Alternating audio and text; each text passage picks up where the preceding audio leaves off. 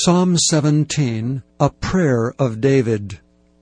Hear the right, O Lord, attend unto my cry, give ear unto my prayer that goeth not out of feigned lips. Let my sentence come forth from thy presence.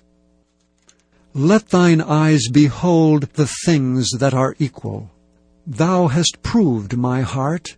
Thou hast visited me in the night. Thou hast tried me, and shalt find nothing. I am purposed that my mouth shall not transgress. Concerning the works of men, by the word of thy lips I have kept me from the paths of the destroyer. Hold up my goings in thy paths, that my footsteps slip not. I have called upon thee, for thou wilt hear me, O God. Incline thine ear unto me, and hear my speech. Show thy marvelous loving kindness, O thou that savest by thy right hand them which put their trust in thee from those that rise up against them.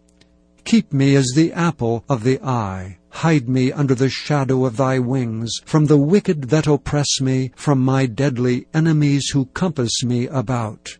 They are enclosed in their own fat. With their mouth they speak proudly. They have now compassed us in our steps. They have set their eyes bowing down to the earth, like a lion that is greedy of his prey, and as it were a young lion lurking in secret places.